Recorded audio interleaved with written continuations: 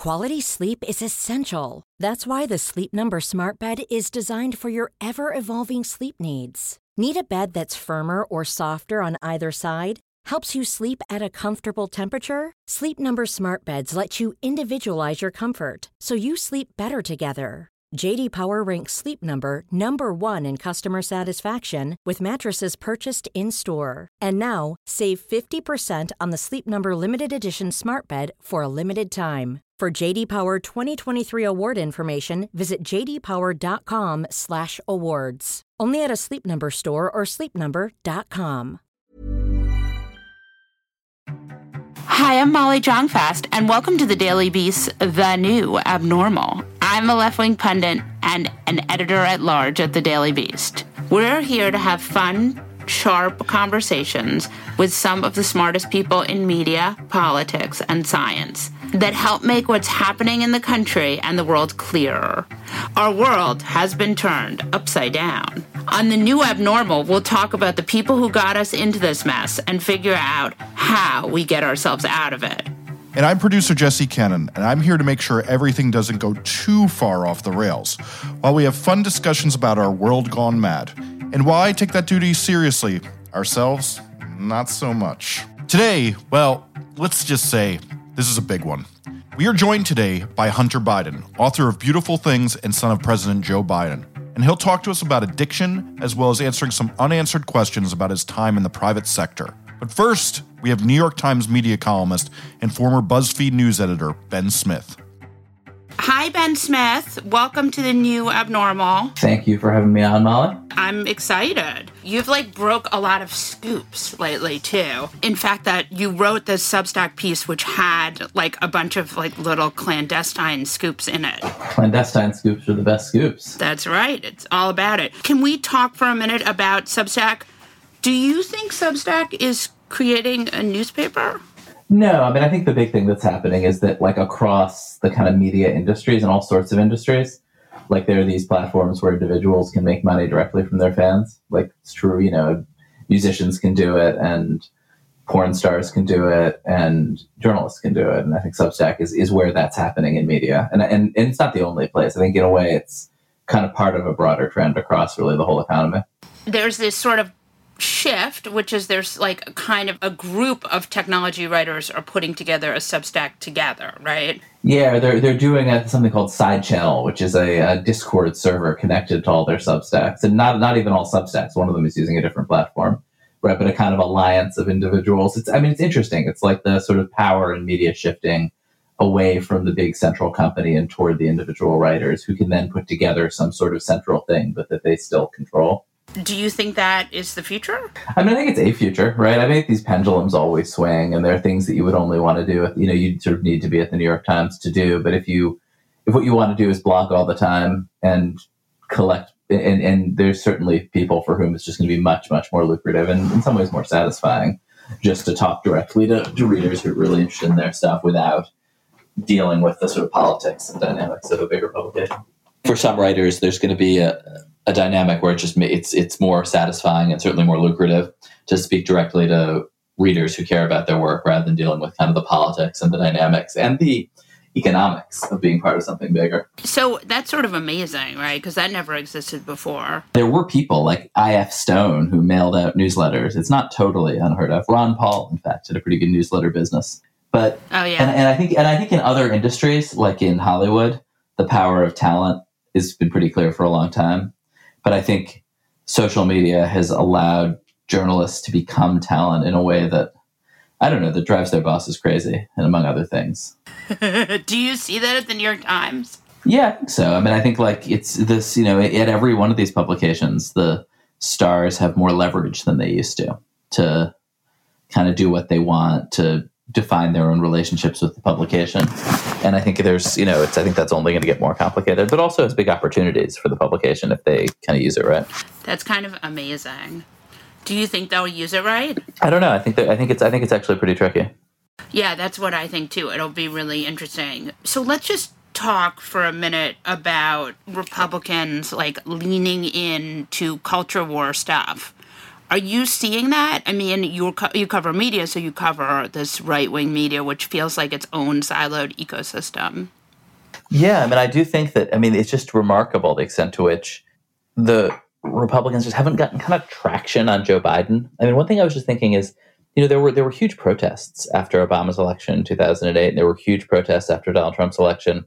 Nobody's in the streets about Joe Biden. It's just, I honestly, it's actually sort of a strange thing because it's not, I doubt it is boring in the White House. They've managed to create this perception that it's boring.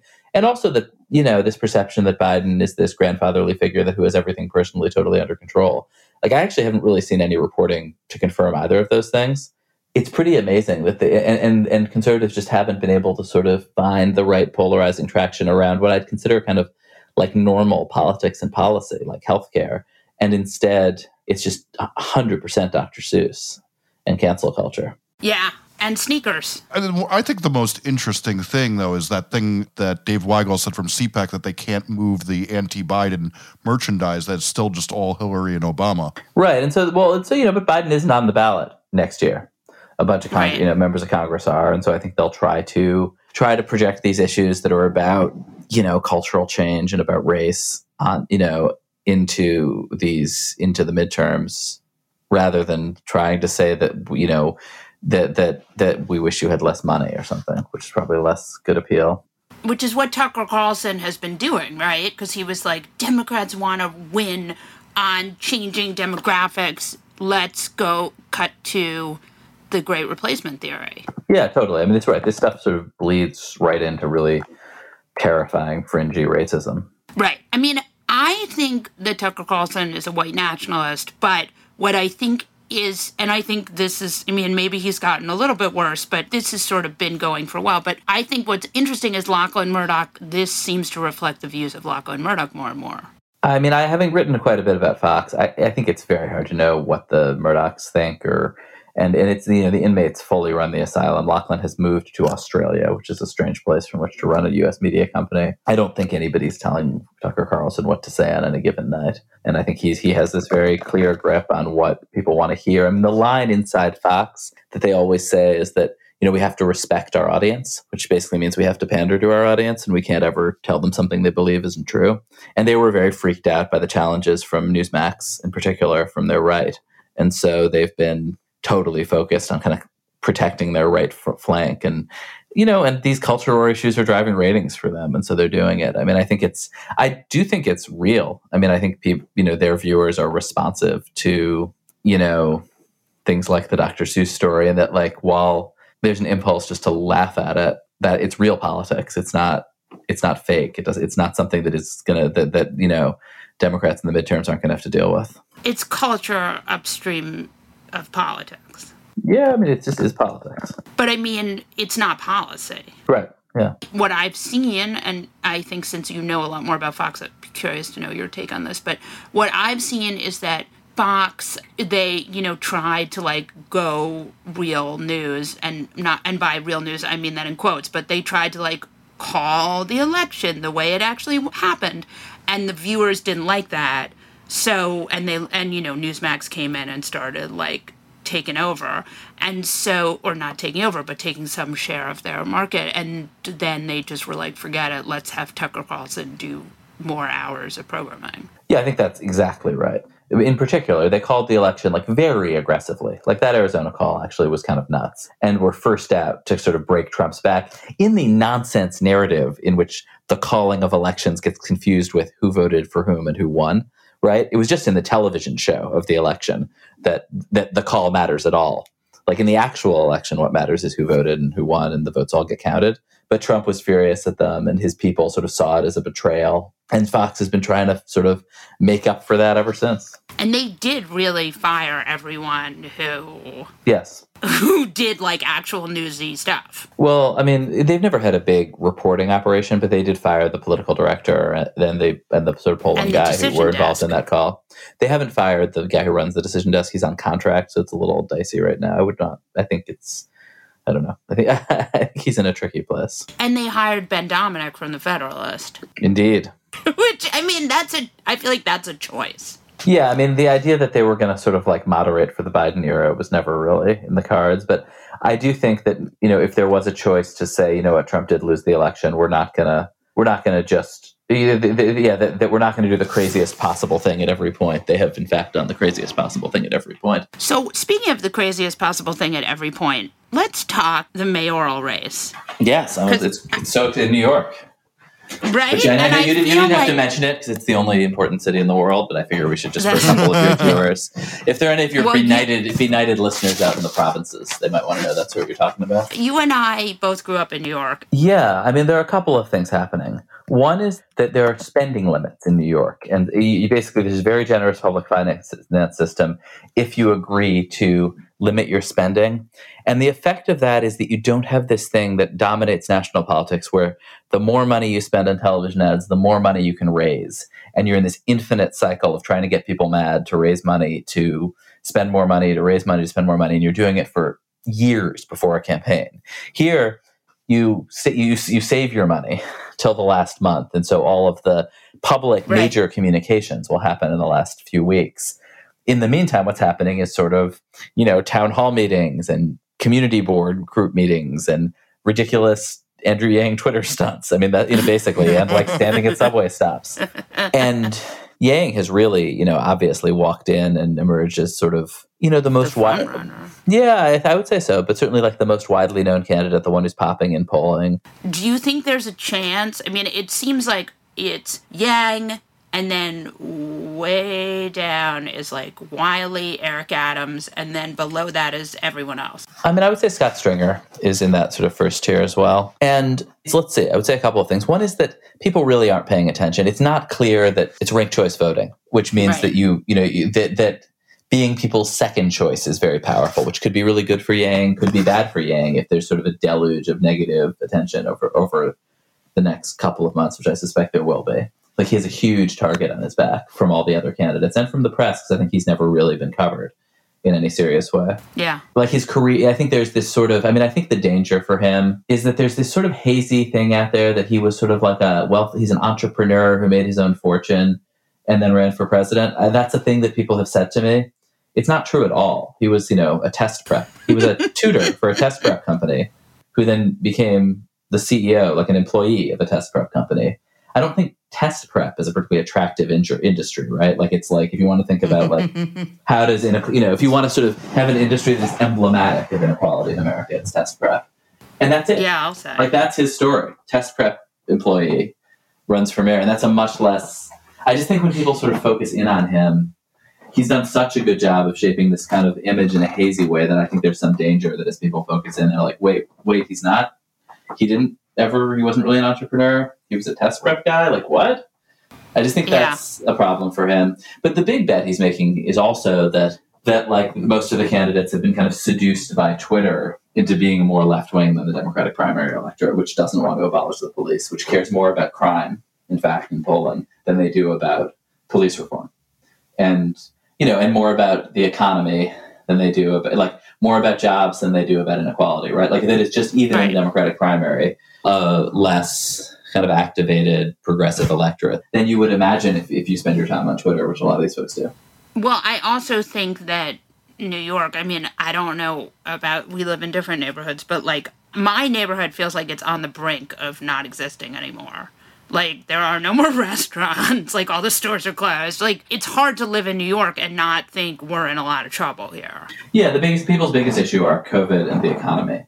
And so I just think it's easy to get sort of just, I think Yang's point of view is that if he just stays big picture, says, I'm like, convinces people that he's the guy, he cares about the jobs and those things. And then frankly, just sort of signals that he's not as progressive as everybody else, that there's more space there than you would expect. But I think there's other strong candidates. I think Maya Wiley is really like an interesting person who is connecting in the polls and has a pretty important labor endorsement. Stringer, has done it. I think, if the goal is to be everybody's second choice, I think he's done a pretty good job at that. What do you think about Ray McGuire? I think he's in a really difficult place because he's sort of running, he is, I think there was a headline that called him the Black Bloomberg. But the thing with Bloomberg was he had unlimited personal resources that he dumped into politics on just an unprecedented scale. And McGuire is a rich guy, but rich people don't have $1 billion in liquid assets that they can drop into, a television campaign that dominates the airwaves. Like, he doesn't have enough money to, make a meaningful impact in the incredibly expensive and noisy politics of New York. And then people don't really want to write him checks because there's an illusion that he's Bloomberg. So I actually think he's sort of stuck in a weird place. He's not really rich enough because nobody is to be, almost nobody is except Bloomberg. To be the self-funded. Bloomberg was the richest man in New York. He wasn't just some rich guy. And I think that in this age of inequality, it's like you sort of have to realize the difference between the 1% and the 0.01%. And just being even the 0.1% where McGuire isn't Bloomberg money. And so I think he's not, there's not really, I don't really see what lane he's running in, actually. Yeah, I mean, there is so much. It does seem to me like there are just so many people running in this mayor's race that it seems to me like kind of impossible for him. Yeah, and there's other really interesting candidates who are real followings. Diane Morales has really galvanized the sort of DSA folks. I think people there are candidates I think, Catherine Garcia probably more than Sean Donovan has people who've been oh wow, this person's definitely not going to win, but I think she'd be good at being mayor. There's a couple of people who sort of run agencies, and Donovan is the other, who show up in these debates and you think this person has no chance, but surprisingly seem like they've thought about being mayor, would probably be pretty good at it. So I don't know. It's a weird year. And I think, if you look at the history of New York mayoral politics, two of the last three got elected as Republicans. And de Blasio, benefited from Anthony Weiner's implosion. So it's I don't think there's sort of recent history that's particularly useful in telling you who's going to win this primary or how people are going to pay attention to it or not, and it's also a lot of these candidates sort of shaped their platforms during this incredibly dark winter. And people now, all the voters are going to be showing up hungover and, they're going to be coming straight from the club to the polls on a Tuesday morning, right? The vibe in New York City this summer is not going to be the kind of dark kind of. I mean, I think the momentum could stall, but a lot of those restaurants in your neighborhood are going to be open come June. Yeah. And so I think there will be a sense that that there's huge pressure on jobs and all sorts of things to worry about, but also obviously there'll be a sense of recovery. Yeah, I mean, it's really interesting. Thank you so much for joining us. This was really great. Yeah, it's fun to talk to you about this stuff. Thanks for having me on.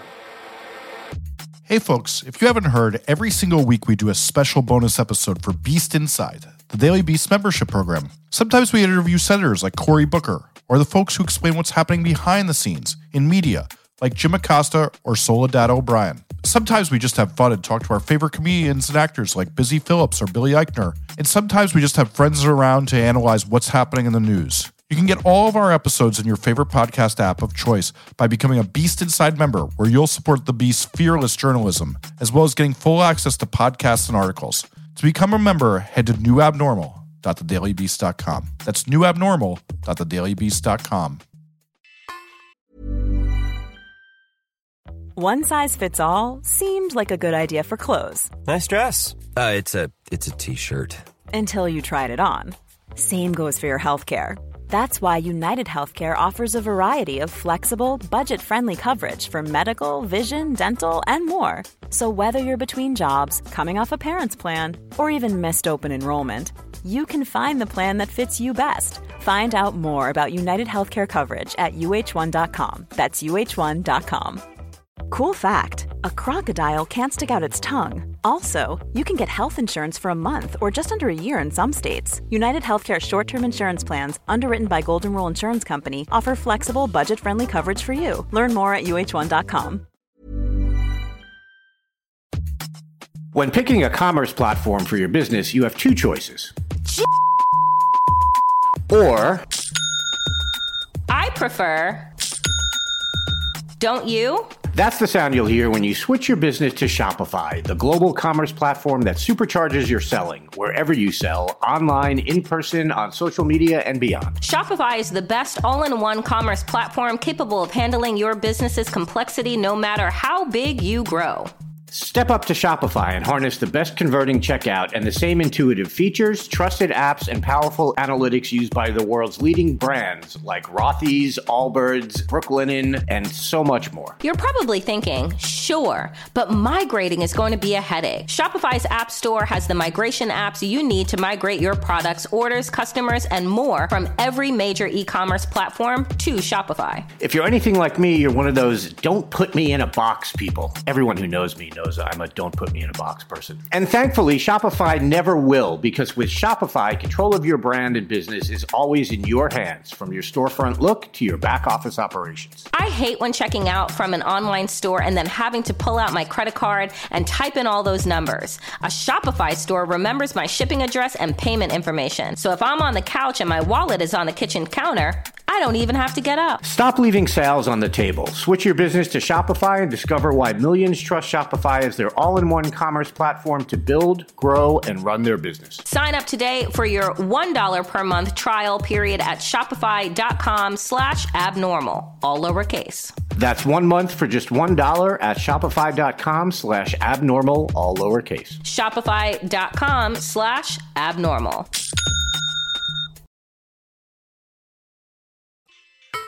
Hunter Biden is the author of Beautiful Things and the son of President Joe Biden. So I read that book. I'm sober 23 years. So first of all, my first question is, you don't have a laptop. Yeah. No. Melissa took all my electronics away when I first got sober, which was a blessing, but no laptop. Amazing. It's like right from Veep. You say your superpower is finding crack anytime, anywhere. I, as someone who did quite a lot of drugs in my misspent youth, am like beyond impressed that you learned how to cook your own crack. We're not glorifying the lifestyle in any way, but you learned to cook your own crack. Yeah. Well, you know what? It's not rocket science. And I tell you what, it didn't take, a physics degree to be able to figure out how to do it. And once you do it, it's unfortunately pretty simple. No, I mean, I could never do it, but I have to say, I was like, wait, what? Oh, you just didn't have the determination that I had.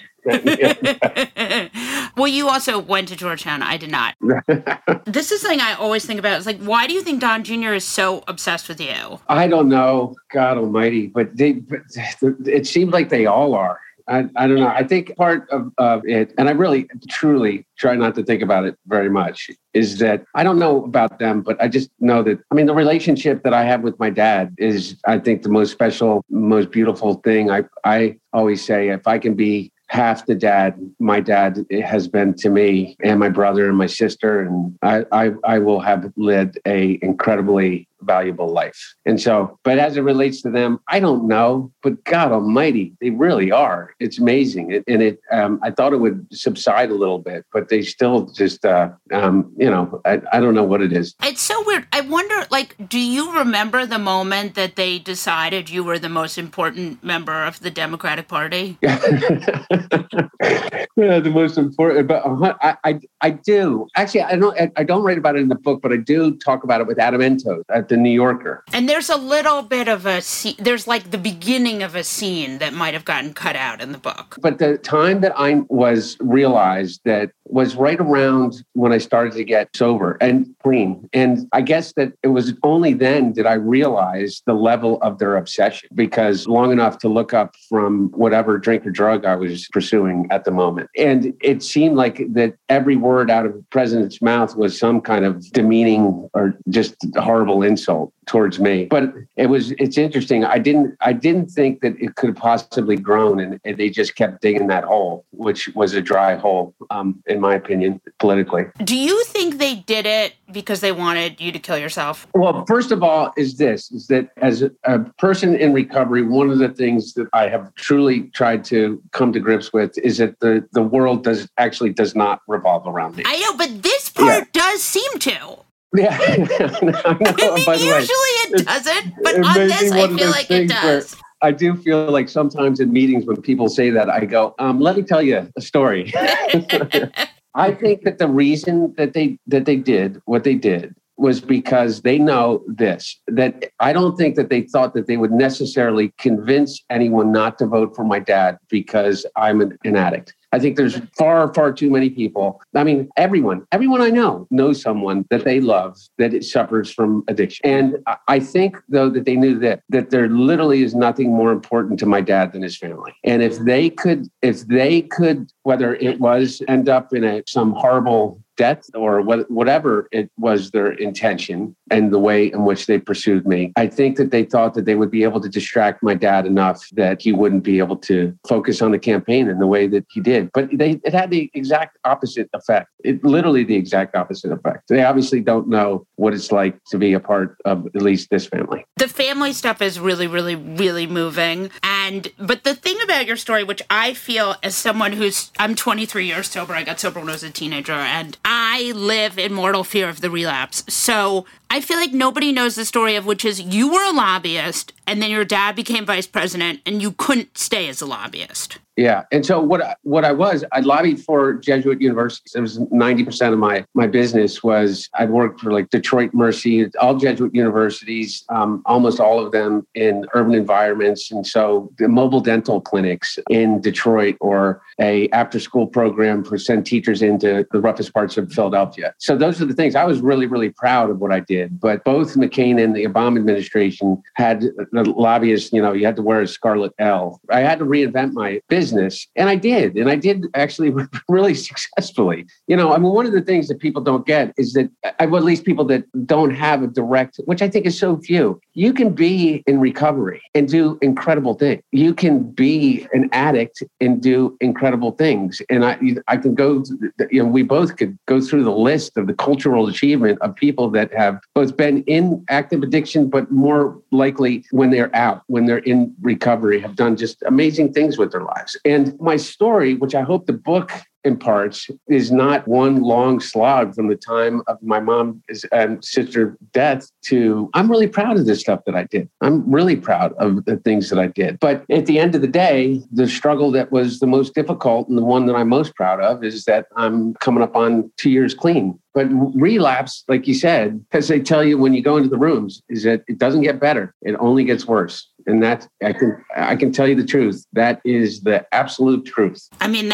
the book is very convincing. The story is you're flying home from Spain and you're exhausted and they offer you a Bloody Mary. Yeah. And, it's so fun, not funny at all, but my first rehab was in 2003 and I stayed sober for close to 7 years. And I think I've been telling people that it was 8 years, but someone corrected me. In the book, it said 7. Yeah. So it's 7. I think it's about 7. And so in that time, you think you'd have better comprehension of that. But anyway, I'm on a plane and literally the thought that pops into my head is that I had a counselor in my first rehab who told me the story of his relapse when he was 7 years sober and he was on a plane and he was doing incredible things and life was great. And the flight attendant came by and offered him a drink and he took it and he was on his way to New York and he woke up in like Timbuktu. And mine was not that dramatic in terms of what happened. What happened is that when you relapse, the shame that you feel, you just feel so defeated, so absolutely defeated. And you don't want to tell anybody. And you don't want to tell people in your home group. And you don't want to tell the people that love you the most, your wife, your kids, your parents, my brother. And I felt such amount of shame that then you hide it and then you feel more shame and then you feel more guilty and then you have to drink more and then you have to do, it just becomes a never ending cycle. But, I always had Bo that I could get honest with, which was one of the things that I know not only saved my life when he was living, but saved my life even now that he's gone. The book is candid in your descriptions of your struggles with drug use and sobriety. But the key thing I keep thinking about is that there are so many people who have shared your struggles and experiences, but who are currently incarcerated for those same struggles. You're in a unique position to influence policy. Will you and can you? And do you feel like you have a voice in this administration? Well, I sure hope that I can influence a national discussion. One of the things that I say every time I can get is that I don't work, and I know you know this, Molly. I don't work for the administration. Lo and behold, oh my gosh, and any of these guys, but I don't work for my dad. But what I am is I'm part of a family, and I'm a family that is understandably at the center of every national discussion. And what I hope, Patty Davis wrote this, and I want to be able to reach out to her and thank her. This beautiful piece in I think USA Today about her own struggle and while she was in the spotlight with her mom and dad. And I think we're at a time now, largely, this is what I say, their efforts have backfired, in which they thought that they would drive me further into the shadows.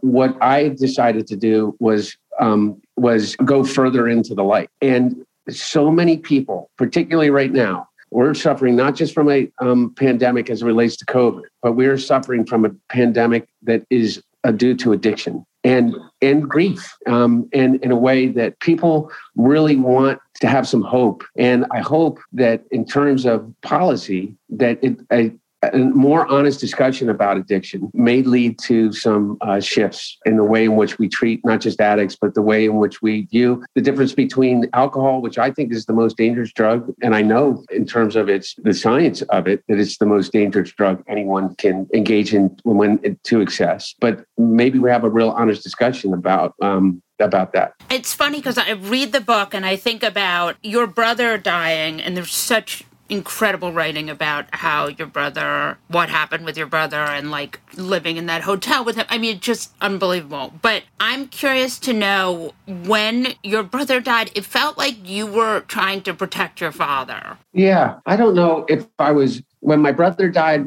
and your relapse too. Like, it just felt like there was a lot of like trying to protect your dad. Yeah, I think that it was really hard. I always say to people that when Bo died, although it was slow and I knew that it was inevitable, like so many people and that's the thing, is that this is not unique in any way. But when Bo was gone, it was like I lost half of myself. And I know that my dad was feeling the same way. And it was really hard to find the vocabulary again for us to be able to be there for each other. But I always feel, and I think he does too, and I know that my sister feels the same way, is that I think we're always trying to protect each other.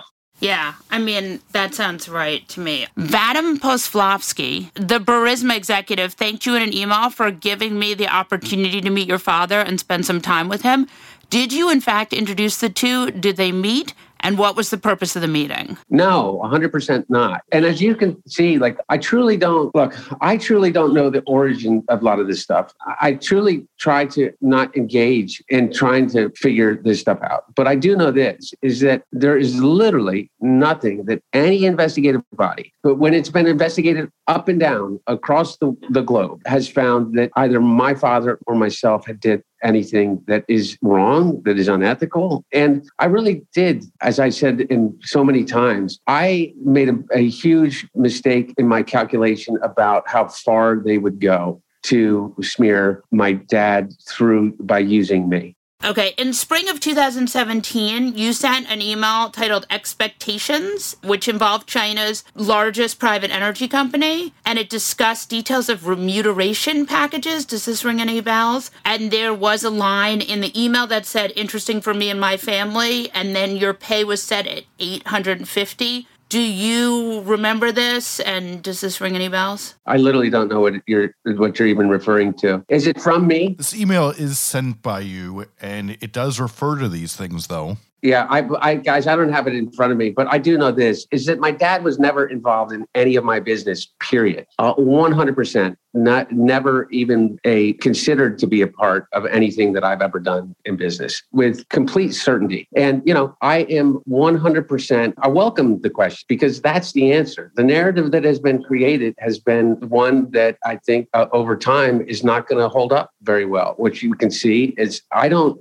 spend a lot of time on it, but, there is an intelligence report from all of our intelligence agencies that has come to the conclusion that this was a Russian operation from the get-go. The thing I'm always struck by is like they go after you in this way, and then you have all these Don Jr. is in the meeting for Trump Tower, and Robert Mueller's like, well, I was too stupid to collude, so it's okay. Yeah, well, I'll tell you what, is that John Heilemann, I think, has the best line ever. It's all projection or confession. And it really is. It is all projection or confession with these guys. The things that they were doing, that they accused me of, that aren't even close to being in the scope of reality, are literally all things that we're now finding out that they were engaged in. When you decided to give that New Yorker interview, were you like, what was the thinking there? And were you freaked out? And you weren't sober yet? No, and there wasn't much thinking other than this, is that I am since I was a kid, a huge fan of the New Yorker. And I got an email from a good friend who was also working to help me as my lawyer in fielding a lot of the media requests. And he sent me one from Adam Entos at the New Yorker. And I looked Adam up, and he's a Pulitzer Prize winning journalist and writer, staff writer for the New Yorker. And just literally because of that, I thought, you know what? I want to talk to that guy. And I did. It started off, just answering questions, and I'm in the worst place in my life. And I just basically, I don't know if there was any necessarily rational thought to it, but Adam is a really fair and honest journalist and I decided that, look, if you want the real story, Adam, here's the real story. And I credit Adam actually with those hours that we would speak on the phone, literally opening up my heart just to crack enough to be able to see Melissa. Ended up being my salvation. Do you go to meetings? I mean, there aren't meetings anymore now, but no, I only have not, because I can't stand Zoom, but I talk to somebody in the program at least literally 3 times a day. That's really good. And I'll come. Are you a meeting goer? Oh yeah. I'm like a crazy meeting goer. I am a huge, huge believer in meetings. And I mean, this is the only period of time in my life where I have not gone to meetings when I've been in recovery. Yeah. So I'm just going to ask you one last thing. With the divorce stuff, it's funny because it's like, you don't realize how long you guys were married. You were married since you were in college. Yeah, well, when I got out, I did the thing called the Jesuit Volunteer Corps, and we met there in Portland, Oregon, and we got married. I was 23 when I got married. Oh, wow. Yeah. Yeah. So 22 years, and it was it's awful. I mean, what addiction does to a relationship is just awful, and divorce is awful, and particularly.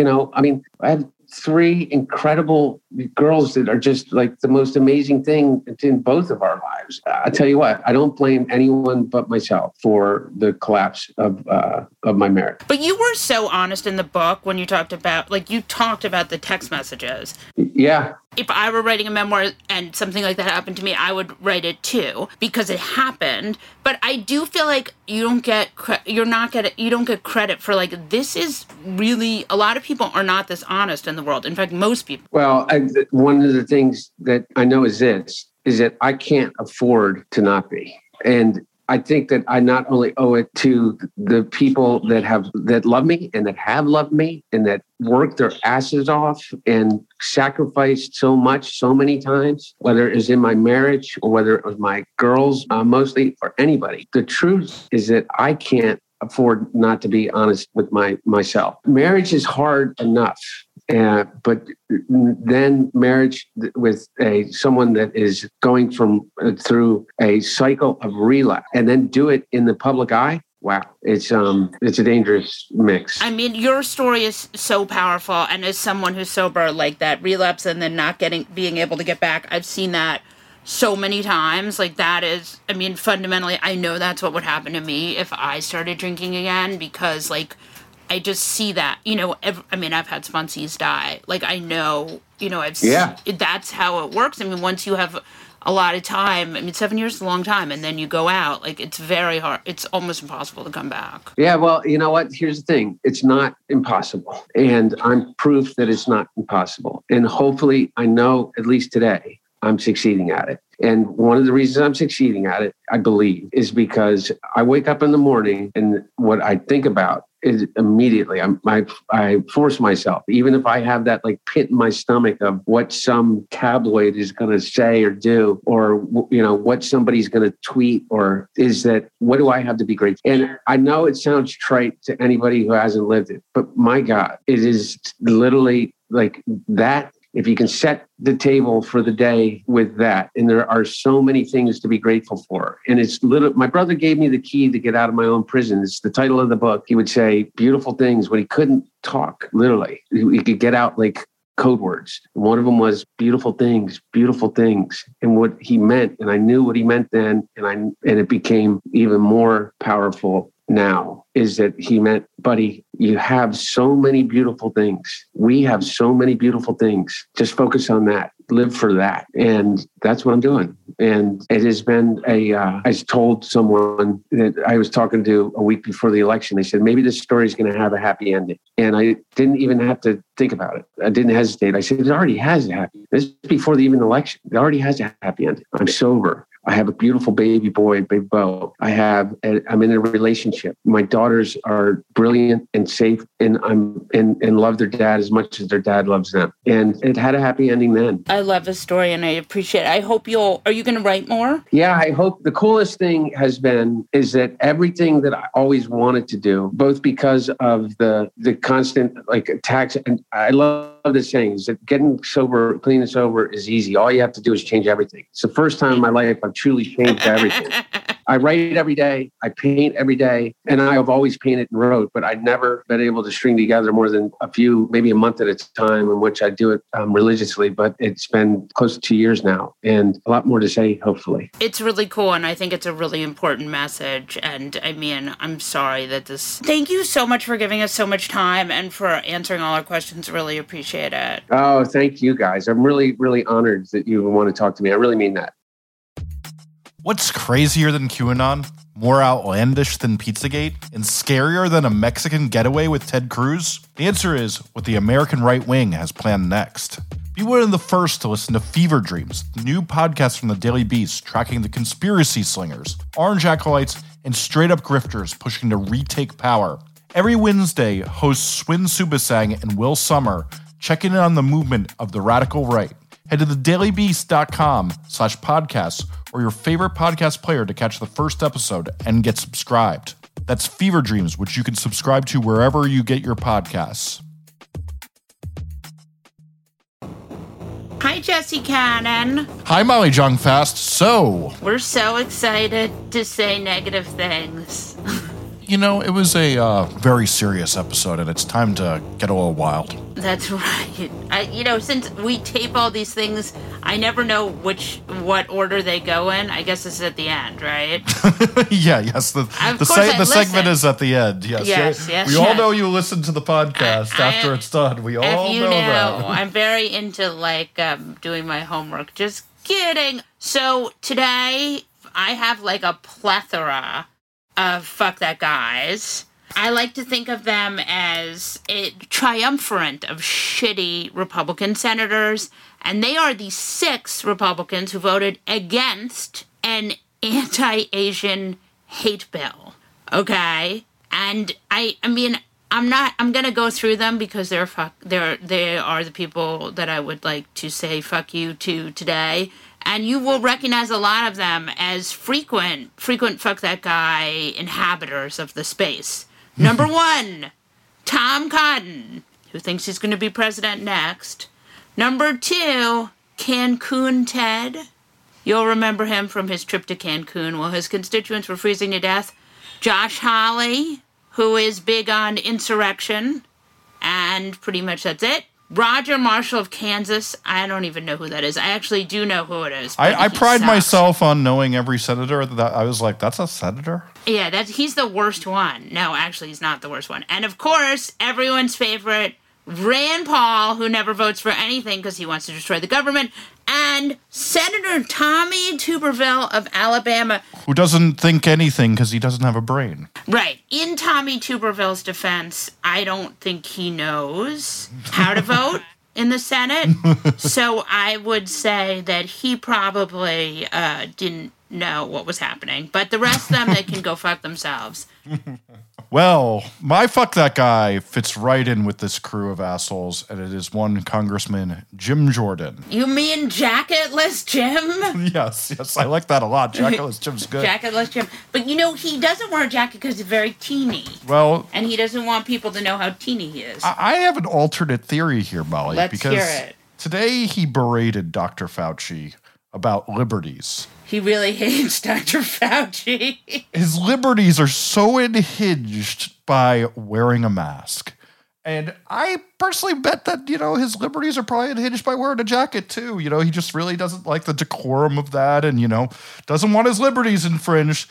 But somehow what I think is like always so funny when these fucking idiots talk about their liberties being hinged by literally putting a piece of paper in front of their fucking face with two strings is that maybe the person whose liberty is hinged upon is the person who gets fucking COVID and dies from their stupid behavior. Like, it is unbelievable how all the time that these people think that anytime they have to do something, it's the end of the world. But if people have to do things for them, well, that's just their right because they're a good job creating American citizen. And it really just makes me insane. And in the words of Maxine Waters, shut up, Jim. Yeah, and Jim is really terrible, and he is well-deserved in that spot. On that note, we'll wrap this episode of The New Abnormal from the Daily Beast. In future episodes, we'll be talking to smart folks from the Daily Beast and beyond, from media, culture, politics, and science, who will help us understand what's happening to our country and the world. We hope you'll subscribe to us on your favorite podcast app and share the show on social media. Thanks so much for listening, and we'll see you again on the next episode.